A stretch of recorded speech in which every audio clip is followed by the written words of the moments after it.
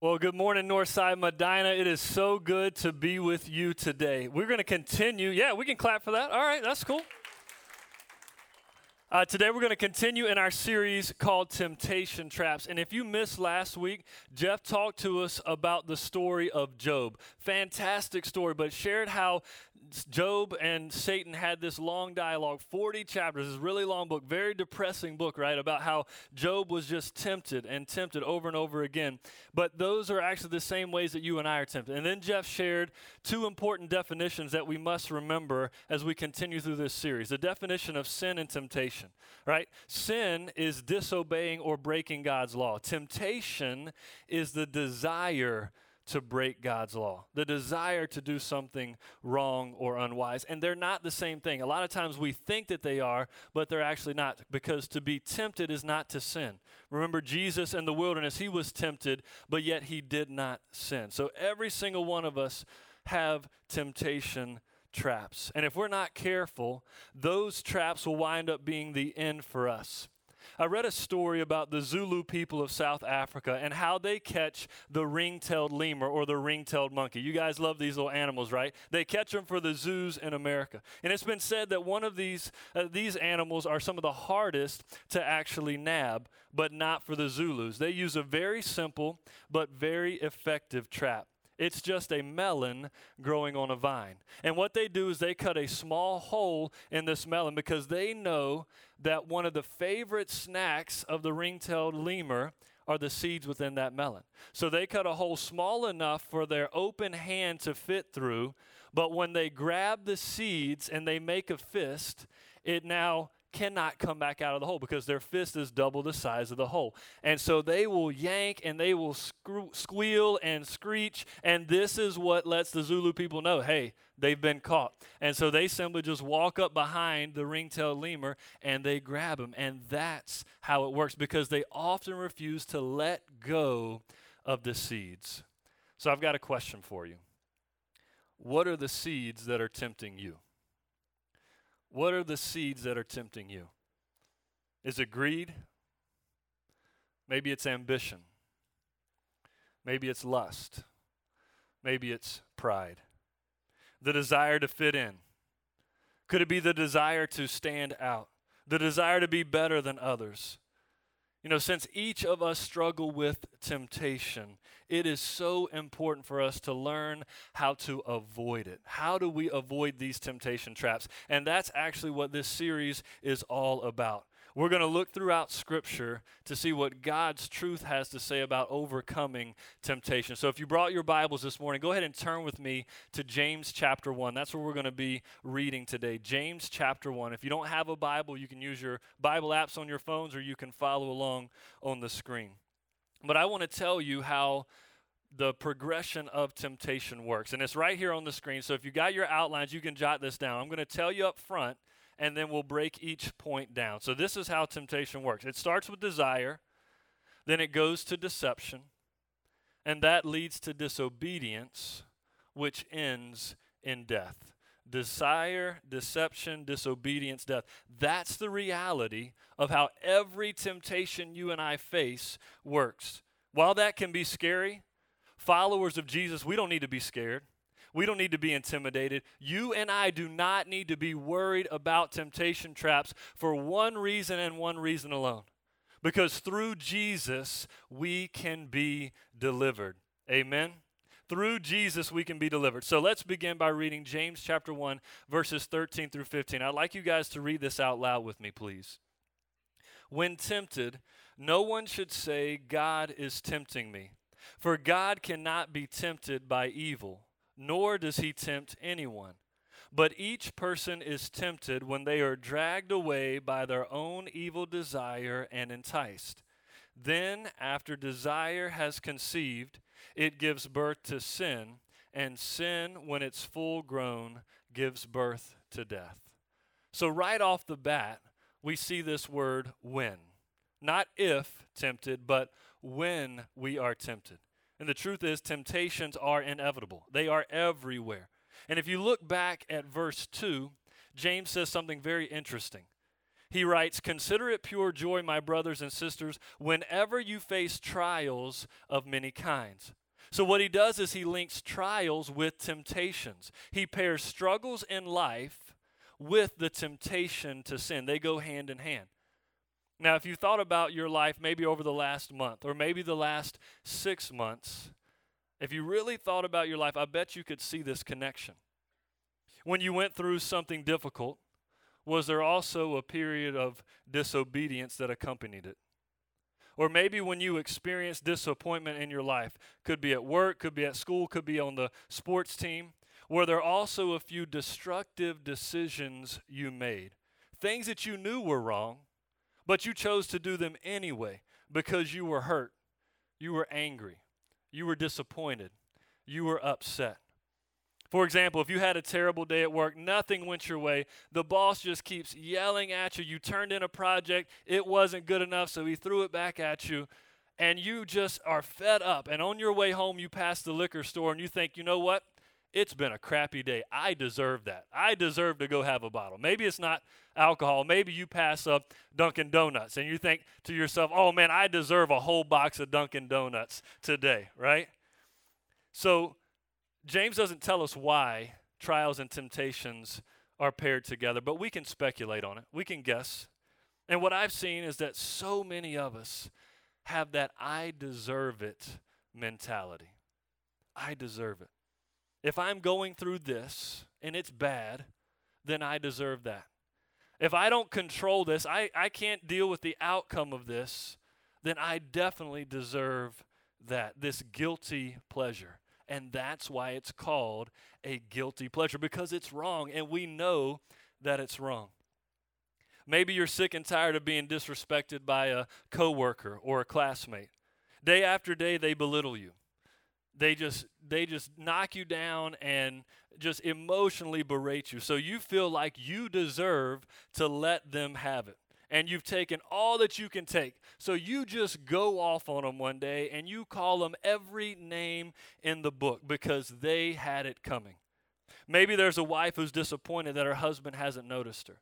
He hasn't given her flowers in months. He's not emotionally connected with her.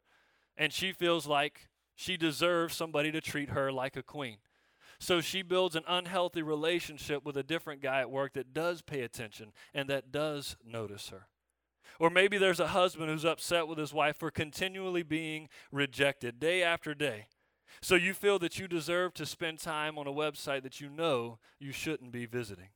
Now, obviously, none of those are the right responses. And if we make those decisions, they continue to damage that relationship further. They don't fix the problem. So you and I cannot give into this I deserve it mentality. That's how James starts this chapter off. When trials and temptations come, we don't address it with I deserve this guilty pleasure. Now let's look back at verse 13. He says, when tempted, no one should say, God is tempting me. For God cannot be tempted by evil, nor does he tempt anyone. And this is so important to understand. Now, sometimes God does test our faith. Right? He does test our faith. All throughout Scripture, Old Testament, New Testament, we see examples of God testing the faith of believers. Sometimes he does allow us to go through trials. We don't like it, but he allows it. Right? Just like Job last week, he allowed Job to go through that trial. But God will never, ever tempt you to sin. That's not in his nature. That does not come from God. Temptation does not come from God. So where does it come from? Well, James tells us. Look at this, verse 14. Each one is tempted when by his own evil desires. Say that with me. His own evil desires. That's the first D in this progression of temptation. Desire. Now, our desires, they fuel our actions, all of our actions, and they should draw us closer to God. That's why we have a desire to love others, a desire to care for people, a desire to provide for them, to strive for righteousness and holiness. And these are good, healthy, strong desires. They are powerful. They are purposeful. But those same desires can be twisted. They can be exploited by Satan to have the opposite effect. Instead of drawing us closer to God, they pull us further and further away. And I believe the main way our desires turn evil is based on how we allow them to be developed by the culture that we live in. Let me say that again. I think the main way our desires turn to evil is how we allow them to be developed by the culture that we live in. Everything around us, whether we realize it or not, whether we acknowledge it or not, it has a way of distorting our desires. That's why we have to be so careful what we allow ourselves to be influenced by. In the opening line of his book, Winning the War in Your Mind, which is a fantastic book if you've never read it, Winning the War in Your Mind, Craig Groeschel, he writes this: our lives are always moving in the direction of our strongest thoughts. What we think shapes who we are. He says, what we think shapes who we are. And that's so true. In fact, not only science backs this up, but Scripture does as well. Consider what Paul writes in Philippians 4, 8, and 9. He says, finally, brothers and sisters, whatever is true, whatever is noble, whatever is lovely, whatever is right, whatever is pure, whatever is admirable, if anything is excellent or praiseworthy, think about such things. Whatever you have seen or learned or received from me, then put it into practice, and the God of peace will be with you. In that one brief passage, we move from thought, think about such things, to action, put it into practice, and we end with experience, and the God of peace will be with you. Did you know that there's an entire discipline of modern psychology that's been developed called cognitive behavior therapy? Cognitive behavior therapy. And this breakthrough teaching reveals that most problems, from eating disorders to addictions to relational challenges, they are rooted in repeated negative patterns of thinking. Repeated negative patterns of thinking. In the world of psychology, this is referred to as the law of cognition. Our thoughts can alter our desires, which shape our lives. And I think what's so great about this is that the Bible actually spoke about this thousands of years ago. All right, this is maybe a new thing for psychologists, but the Bible wrote about it thousands of years ago. Proverbs 23, verse 7. For as he thinks within himself, so he is. Read that with me. For as he thinks within himself, so he is. You see, our thoughts, they are defining. They are deepening to our character. And sometimes they distort our good desires to be bad. That's why we have to really pay attention to what comes inside. And this is referred to as the law of exposure. The law of exposure states that our minds absorb and then they reflect what they are exposed to the most. Everything you watch and listen to, all of the things that you give your attention to, they will dictate what you desire the most. It's what I shared just a few weeks ago, right? The whole garbage in, garbage out. Your input directly affects your output. So if you want to change unhealthy desires, if you can think of some unhealthy desires in your life right now, you can change them. You can change them. Don't be a victim to the moment. You can change them by changing your input, changing what you consume. Now, there may be some of you who hear that and think, well, Eric, that's a bunch of baloney. I don't believe that at all, right? Maybe that affects some other people, but not me, right? I can watch what I want. I can listen to what I want. I can do anything that I want to, and my faith is good, and I'm not pulled away, whatever.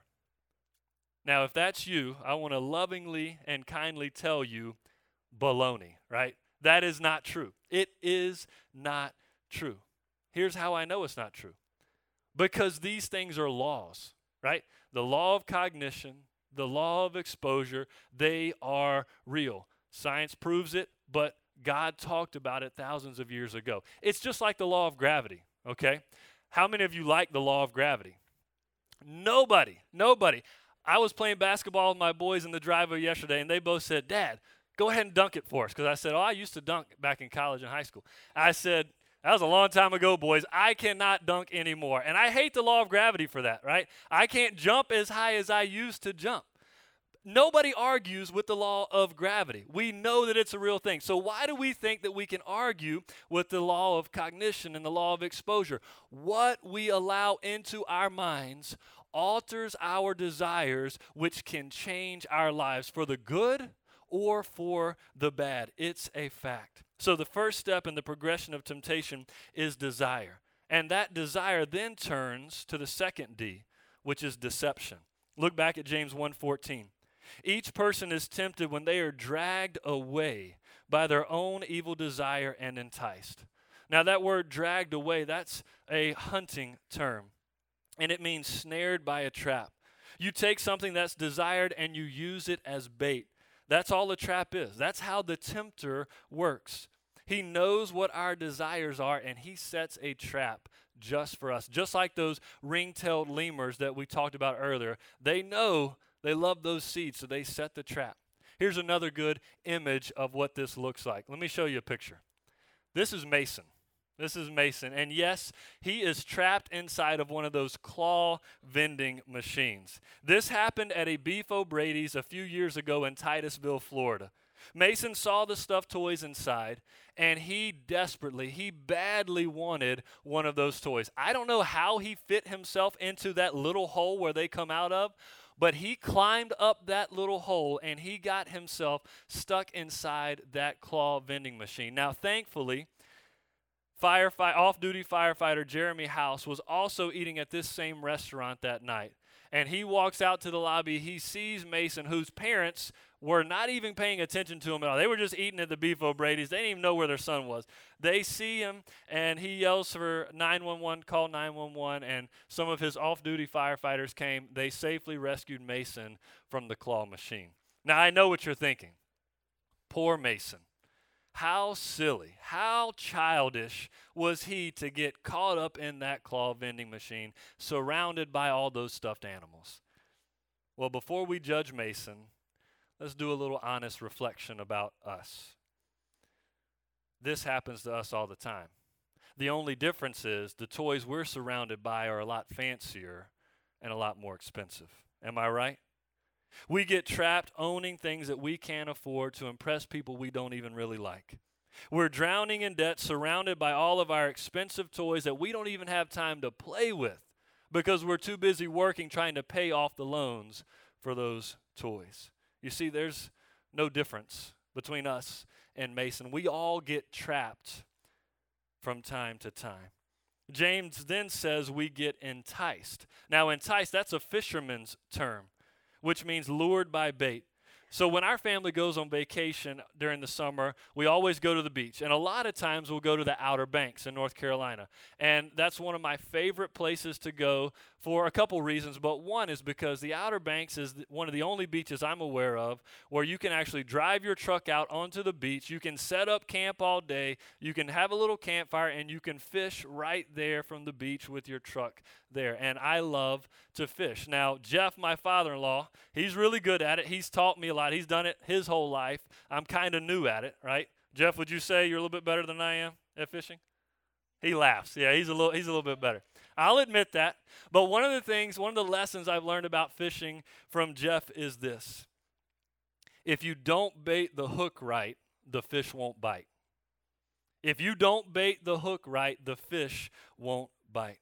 You've got to cover that hook fully with whatever meat you're fishing with, whether that's shrimp or squid or another little piece of fish or worms, so that the fish don't see it. You want them to be enticed by the meat, not the hook. Every good fisherman knows how to hide the hook so that only the bait shows.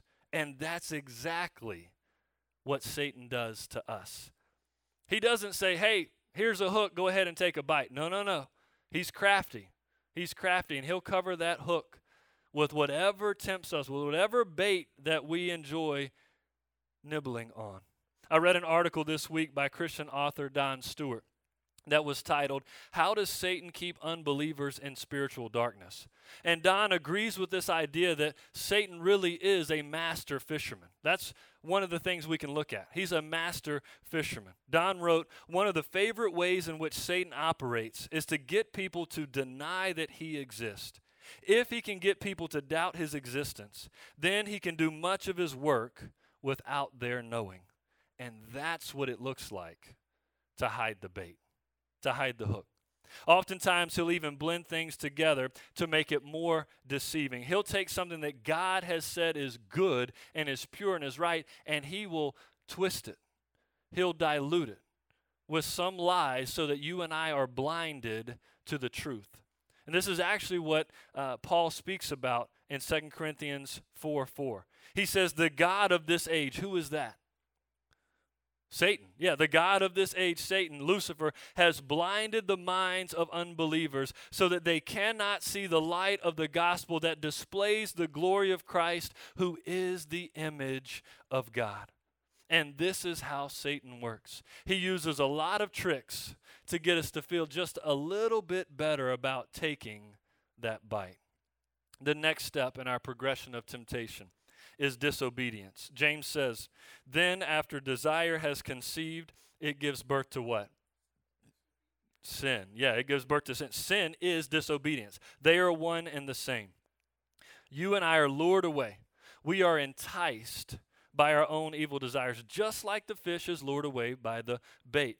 And the truth is, we all know, right? We all know that bait isn't going to help us at all. We all know that it's wrong. We know that we're headed for trouble if we go after that bait. But guess what? We do it anyway, don't we? We do it anyway. We still desire it. And in that moment, when we see that bait dangling on the hook, we all have a choice. We can either take it and give in to the temptation, or we can swim away and be delivered and avoid the disobedience. We can swim away. That reminds me of the scene from the great kids movie Finding Nemo. Any Finding Nemo fans? Y'all remember this, right? When Bruce the shark, he's chasing Dory and the other little fish, the clownfish, and the goggles that they are trying to catch to find the address, they sink all the way down and they're headed towards the bombs that are about to explode. What does Bruce say? He says, swim away, and he just goes as far as he can get away from these bombs exploding. That's the same thing for us. If we don't swim away, if we take the bait, then we die. We die. The moment we give into that evil desire, we cross the line from deception to disobedience. And that's a very thin line to cross. That is the moment when sin is conceived. Then James 1:15 says, sin, when it's full grown, it gives birth to death. And death is the last step in our progression of temptation. The imagery James uses here is very graphic. He refers to a pregnancy. It's when we think that our sinful desires are going to bring us pleasure and fun and laughter and enjoyment. It's going to bring us all these things that we've wanted, but the only thing that it delivers is a stillborn child. That's the sad, gory reality of sin. Almost on every occasion, the moment when a child is born, that's reason to celebrate. Right? We cry, tears of joy. We laugh, we hug, we celebrate, we take pictures and videos. It is a moment to rejoice. Maybe that's why James uses such a stark contrast here. He wants us to remember how bad it hurts us when we sin. Because the reality is, no matter how good it may feel in the moment, the only thing it brings us is a stillborn child. Because it sucks all of the life and joy out of you. You see, temptation may promise intimacy, but it delivers loneliness. It may promise pleasure, but it delivers pain. Temptation promises life, but it always delivers death. And that word death, it refers to when the soul leaves the body. Spiritually, that's the moment when you and I are separated from God. So let's recap. Our desires lead to deception. Deception leads to disobedience. Disobedience, sin, ends in what? It ends in death. Now that's the bad news. All right, we spent a whole lot of time talking about the bad news, but there's good news. There is hope, and I love how James wraps this up. Look at verses 16 and 17. Read this with me, please. He says, "Don't be deceived, my dear brothers and sisters. Every good and perfect gift is from above, coming down from the Father of the heavenly lights, who does not change like shifting shadows." That's the good news, friends. He says, don't be deceived by what this world says. Don't be deceived by what your best friend's telling you. Don't be deceived by what culture says. Don't be deceived by what Satan lures you away with. God is a good, good Father. His gifts are amazing. You can absolutely trust Him. The gifts from God, they're not just some bait and switch. They're real, they're perfect, they're pure, and they are just for you. Jesus promised in John 10:10 that the thief, Satan, he comes only to steal and kill and destroy. But Jesus says, I have come that you may have life and have it to the full. So swim away from temptation. Stay focused. Stay focused on the good gifts that your heavenly Father gives you every single day. And I think the best way for you and I to resist temptation is to replace it with the truth of Jesus. That's the best way, is to replace it with the truth of Jesus. Because if we just try to resist it on our own, ultimately we're going to fail. Every single time. The harder we try, the more we fail if we try to resist it on our own. But when we replace our temptation with the truth of Jesus, that's when we begin to see victories. More victories every single time. The bottom line is this. What I want you to walk away with is this one fact. When you replace your sinful desires with Christ, you can be delivered. Say that with me. When you replace your sinful desires with Christ, you can be delivered. On each of your seats as you came in, there was a little card. Go ahead and get that card up right now, please. And it simply says, my sinful desire is blank. What I want us to do as we head into a time of worship, I want us all to be real with ourselves. Be real with ourselves. Because the truth is, every single person in here today, me included, we all struggle with something. There's a temptation trap. There's some bait that's dangling in front of us that the tempter wants us to go after. We're all struggling with something. We're dragged away by our own evil desires, and we are caught. We are hooked by sin. God knows that. He knew it from the very beginning, which is why He gave you and I the best gift ever, His Son Jesus. It's why He traded His life for ours. Jesus took our sin upon Himself on the cross so that you and I could be freed and forgiven and redeemed and rescued. God knew that. God sees our pain.